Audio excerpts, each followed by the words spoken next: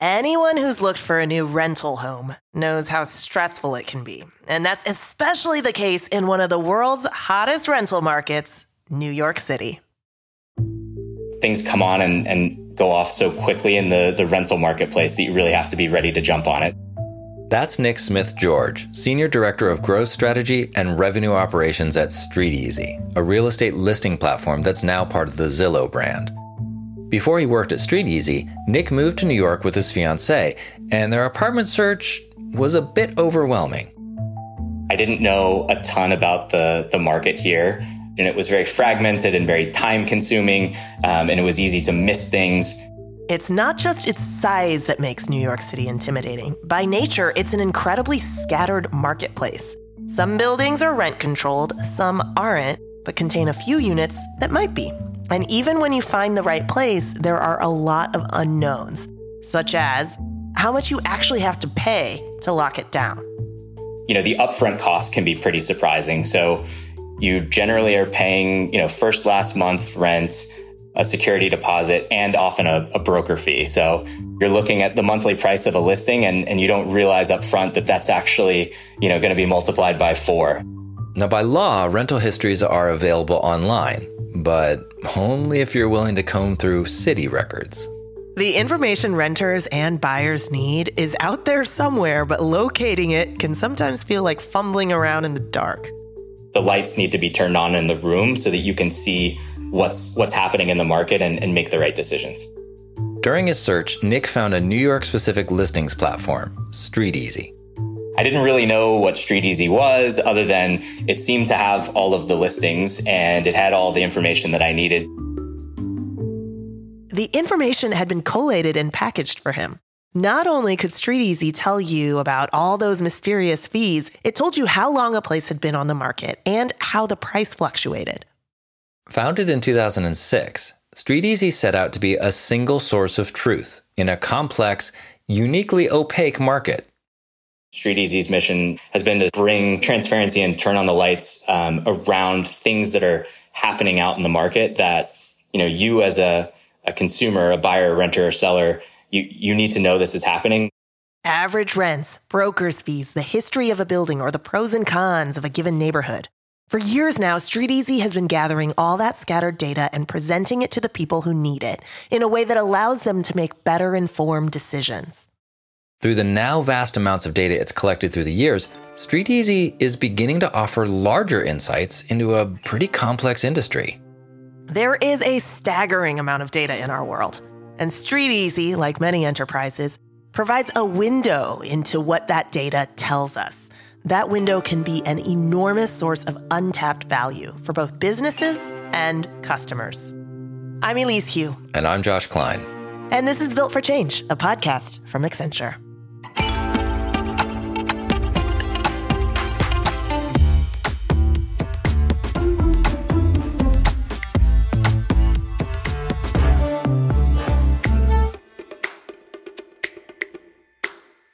Gosh, Josh, I am sending out data constantly from my phone on my location or with my wearable devices on how many steps I take and my heart rate. There's so much data that I'm sending out and could be potentially put to use. Yeah. And there's so many implications for what you could do with that. Like, I know that some smartphones are being used to diagnose depression or early onset of Alzheimer's, like stuff that you wouldn't expect from your, wearable exercise device. It's a data deluge. There's so much new data. We really can't even comprehend it, right? There's so much new data that's been created and stored since the dawn of computers, and then it's gone exponentially up since the dawn of cloud computing. Yeah, it's massive, but that doesn't mean that it's easy to find or to understand, right? That's true. Which is why many enterprises might not even realize the value of, I guess we'll call it dormant data.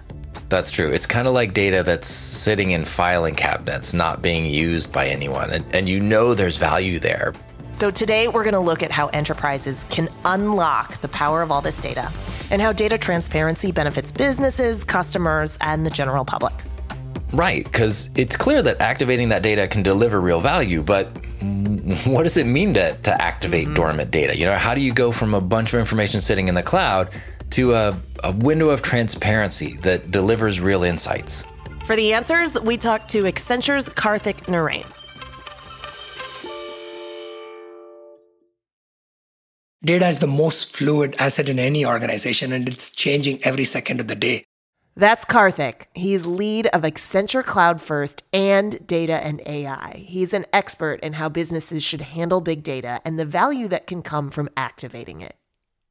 Organizations need to care for their data and need to invest in technologies to manage their data. They are realizing that the pace of data is growing so fast and the complexities of the data is also increasing exponentially. They're also seeing early signs of value from data, and they're actually seeing the competitors that are effectively using data are doing way better than the ones that are not using data. Finding the value in data begins with recognizing that it's not just something to be stored away. It's an asset, like on a company's balance sheet. If you look at it by the definition of the term asset, it is something that you hold on to and put a value to it and nurture it over time. There's a lot of things that enterprises treat as asset and put a value to it and show that in their balance sheet. But the asset that they've been holding and has not changed or discarded over decades is their data. Enterprises should look for the value in the data they're sitting on. What is it telling you? What can it tell you?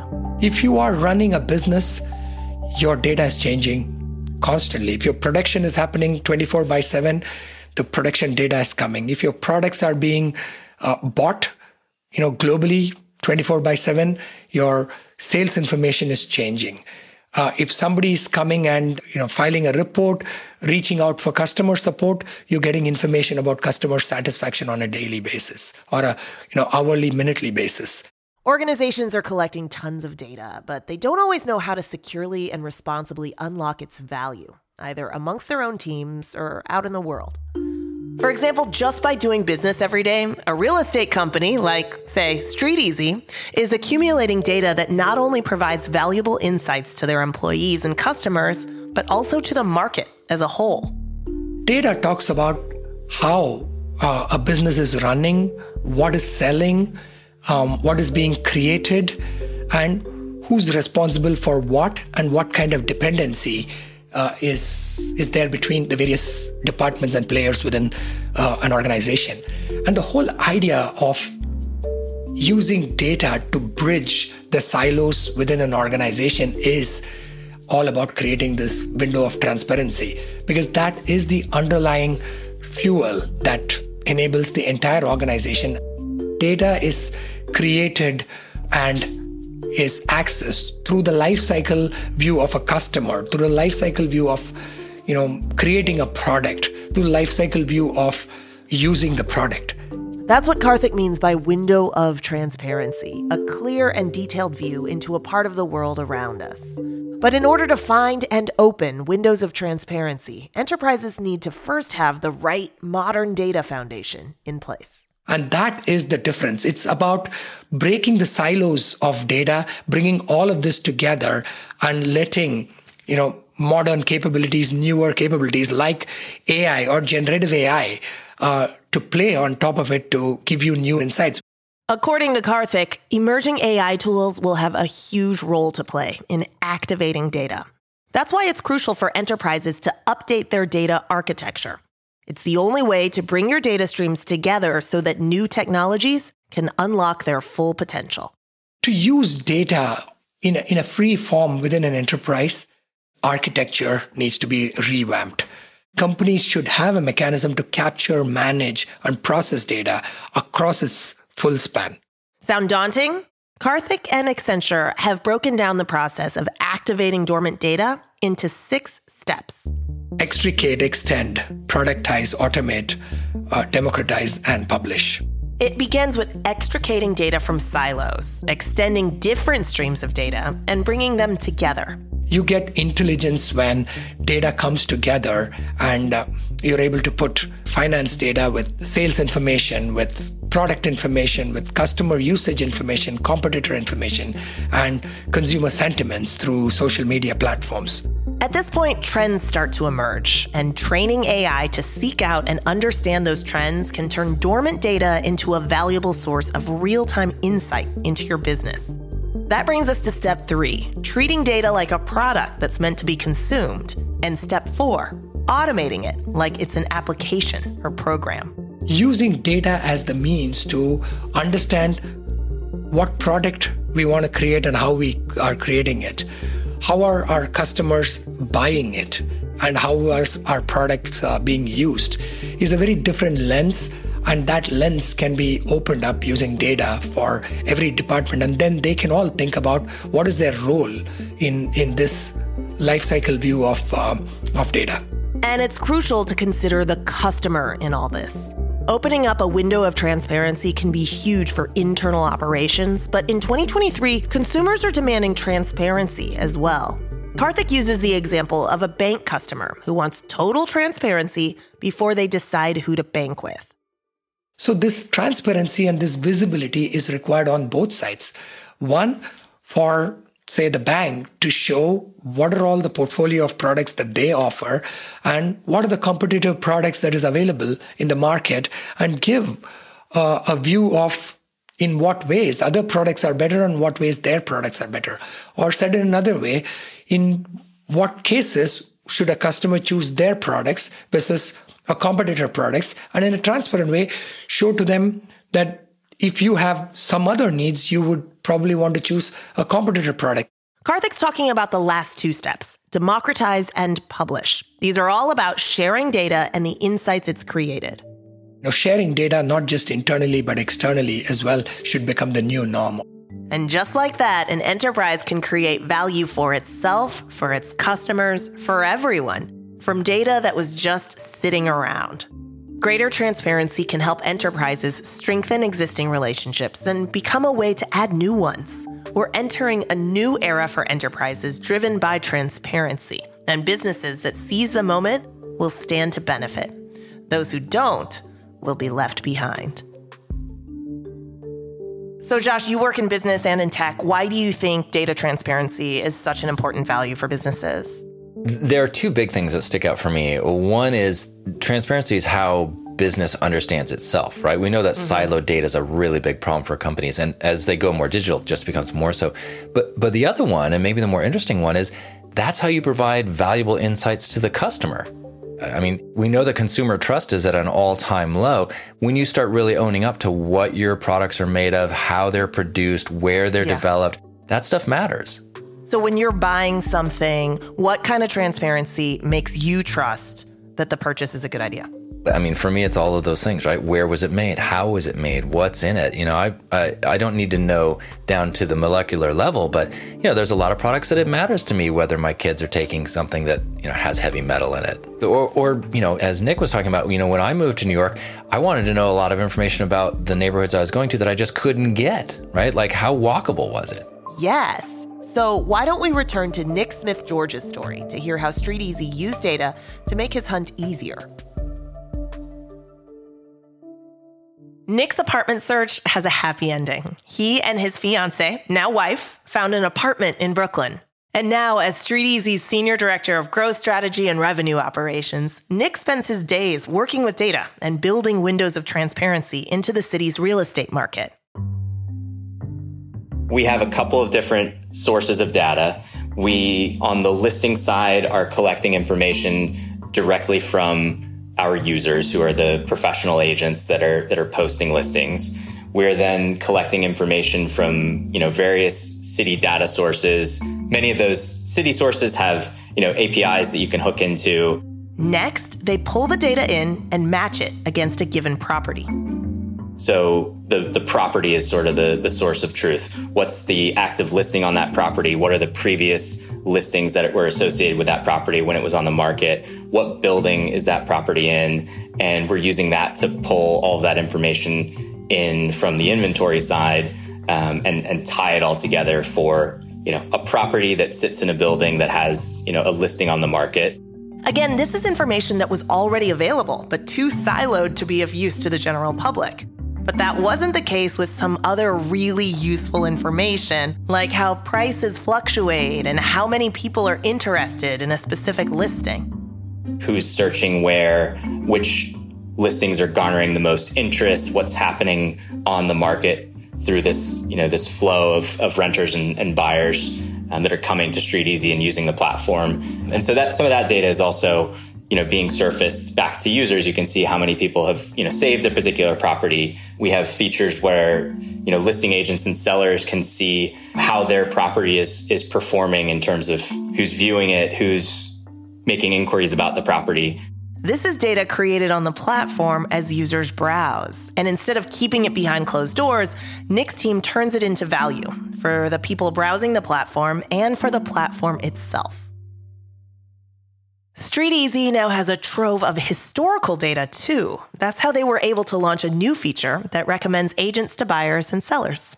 You have all of these pockets of expertise, agents that have been in the market for years and years and know this particular building and know all the intricacies of the building and other homes that have gone on the market in that building. Agents have to provide accurate information to StreetEasy if they want their listings to be seen. And over years of working with those agents, the platform has built up a roster of trusted experts. The transparency there is around understanding that agent's expertise at a more granular level so that you can make the best decision about who to represent you.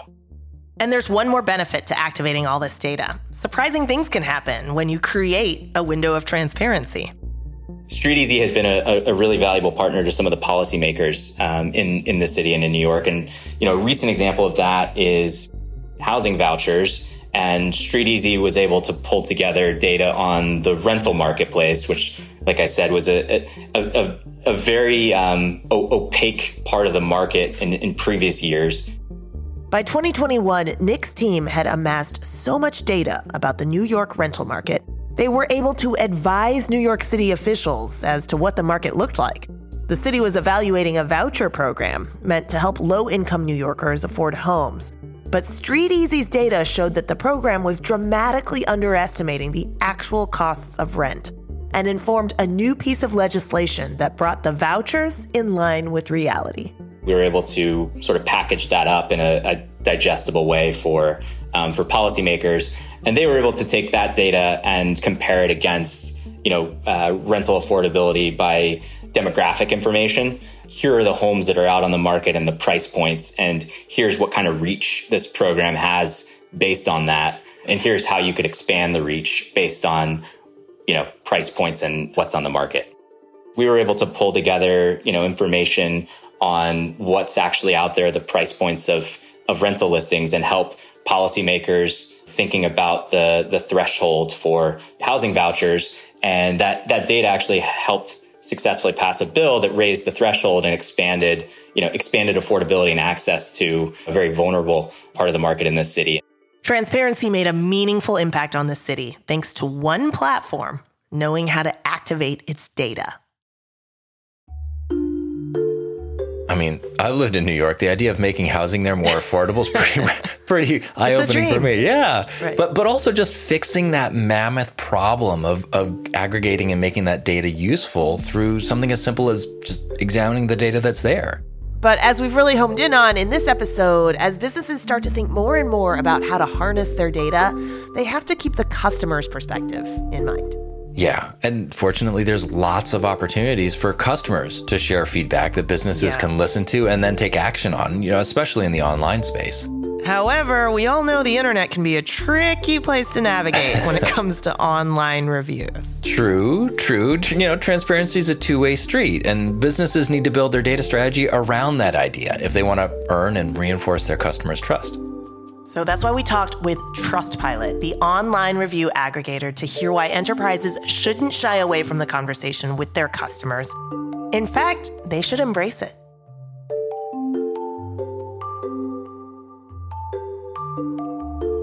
Carolyn Jameson is Trustpilot's CTO, Chief Trust Officer. It's an unusual title, I know, but I believe it's one that is emerging more and more out there.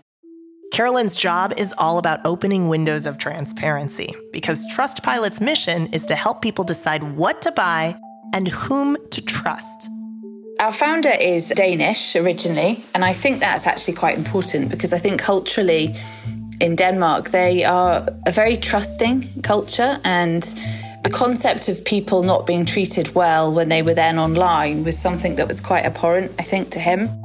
Founded in 2007, Trustpilot wasn't the first online platform to crowdsource reviews for products, businesses, and services. But it was the first popular review platform to embrace transparency when it came down to its own operations. A simple review aggregator may seem like a window of transparency, but it's actually surprisingly opaque. How do you know who really left the review and why? We are what we would call an open platform. And what we mean by that is consumers can come at any time and leave a review about a business that they've had an experience with. Many other review platforms that you see, a business has to invite somebody, or some review platforms allow businesses to selectively display certain reviews, the good, not the bad. Trustpilot really doesn't work like that. We display every review that's left by a consumer. As long as it's genuine, it meets our guidelines, all those sorts of things. So what we are effectively doing is providing a real platform for consumers to have a voice and share their experiences, and then for other consumers to come and where they can see all, the whole raft of experiences as opposed to only the ones that the businesses have selectively chosen. Trustpilot's efforts toward transparency begin with small but important measures, such as requiring reviewers to leave their contact info so that what they say can be verified. If a business notices something fishy, they can flag the review for Trustpilot, who might ask the reviewer for proof that they actually used the service they reviewed. So reviewers and businesses can flag reviews that they believe are suspicious to us. And we have a team of people, our content integrity specialists, as we call them, and they will look at every review that's flagged. And we also have a fraud and investigations team who then look at particularly complex instances of that and the data that we have. Fake reviews can come from a number of sources. Sometimes positive reviews come from within the business itself. But rivals might also try to flood the internet with negative reviews of a competitor. Sometimes the posters are individuals or groups of people with an agenda of their own. So we have a few different approaches to this because there's no single silver bullet to this issue. So we'll look at things like user identifiers, device characteristics, location, data timestamps, things like that. And anything that looks unusual there, that would then be highlighted and that would be treated as suspicious and potentially not get onto the platform. Trustpilot's team have become experts in recognizing fake reviews. After all, they've got years' worth of data on how people try to game the system. In fact, you could say that Trustpilot has activated years' worth of data and found the value in it. We have a large number of reviews, which means that we have very reliable information to help us build patterns. And those patterns are really important. We use that to effectively inform the machine learning models that we use to then automate and detect any abuse. And because of the large volume of data, it becomes more and more reliable. This work is crucial because a platform like Trustpilot is only as good as the trust it builds, not only with consumers, but also with the companies being reviewed. Enterprises can't control whether or not they get reviewed on Trustpilot. But Carolyn says that some business leaders still don't grasp the importance of interacting with those reviews. She says enterprises need to think less about getting glowing reviews and more about what they can learn from the less than glowing ones. People think they have to have 5 stars, etc. It's not really about that for consumers, and we see that a lot as we engage with consumers. They don't necessarily look for 5-star businesses. They look for businesses that will engage with them well when they have a problem, help them to sort out that problem. It's natural to want nothing but 5-star reviews for your business. But Carolyn says perfection isn't nearly as important as building strong relationships that keep customers loyal. It doesn't really work to hide away from things that are happening. You have to try and embrace it and deal with it positively and see how it can actually help your business. Online reviews provide a window of transparency into a business, and it's not only customers who can look through them. Carolyn says that for businesses, there's overlooked value in receiving honest, instant feedback. One particular business had changed a supplier and they'd always had really great feedback, great reviews. It suddenly changed. As soon as they changed supplier. What the business at first viewed as merely a bad review was more than that. It was the first sign of a problem and the first opportunity to address it. And it was because one of the component parts of their product had a problem. And without that feedback, how long would it have taken for them to have noticed that? It happened very quickly. When you step back, a handful of reviews that point out a specific issue aren't so bad. They're data points, and like all data, they can provide value to enterprises that know how to use them. As Carolyn said earlier, customers don't expect perfection. They do, however, appreciate responsiveness. When they dug into it and realized, they were very grateful for that. And I think it builds that trust between you and your customers if you're willing to engage openly with it. At this point, you might think, well, that's easy for Trustpilot to say. Their freemium model offers analytics and insights to companies who pay. So yes, they do have an interest in this. But when it comes to transparency, they also practice what they preach. There's a page on Trustpilot's site dedicated to reviews of Trustpilot. Like every other company on their platform, their average rating is there for all to see. It's even in Carolyn's email signature. Carolyn has encountered users who are so grateful for the window of transparency they create that they decided to leave a review the old-fashioned way. Somebody appeared here in the Edinburgh office the other month and went down to see him. He'd come to say thank you because he had had such a great experience and it really helped him avoid an issue or resolve an issue that he'd had. So, which was lovely. It's heartwarming when you get stories like that, but they do happen in the review space. It's not all about people being unhappy. It's great. Well, it's certainly one way to give an authentic review, just by showing up in real life.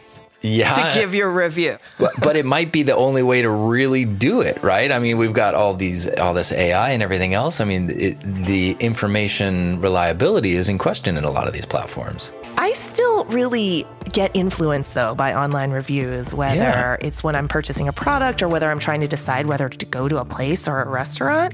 Yeah. So do you look for certain things beyond just 5 stars? So my wife and I have created weighted indexes for online purchases in the past where we take like 15 different factors and cross-index them. So yeah, a little bit over the top. Yeah, a little bit. Nerd alert. Yeah. But it is really encouraging to hear about how Trustpilot takes accuracy seriously and how it's helping other businesses do the same. Yeah, absolutely. It's going to be necessary as we go forward. We're going to need trusted authorities.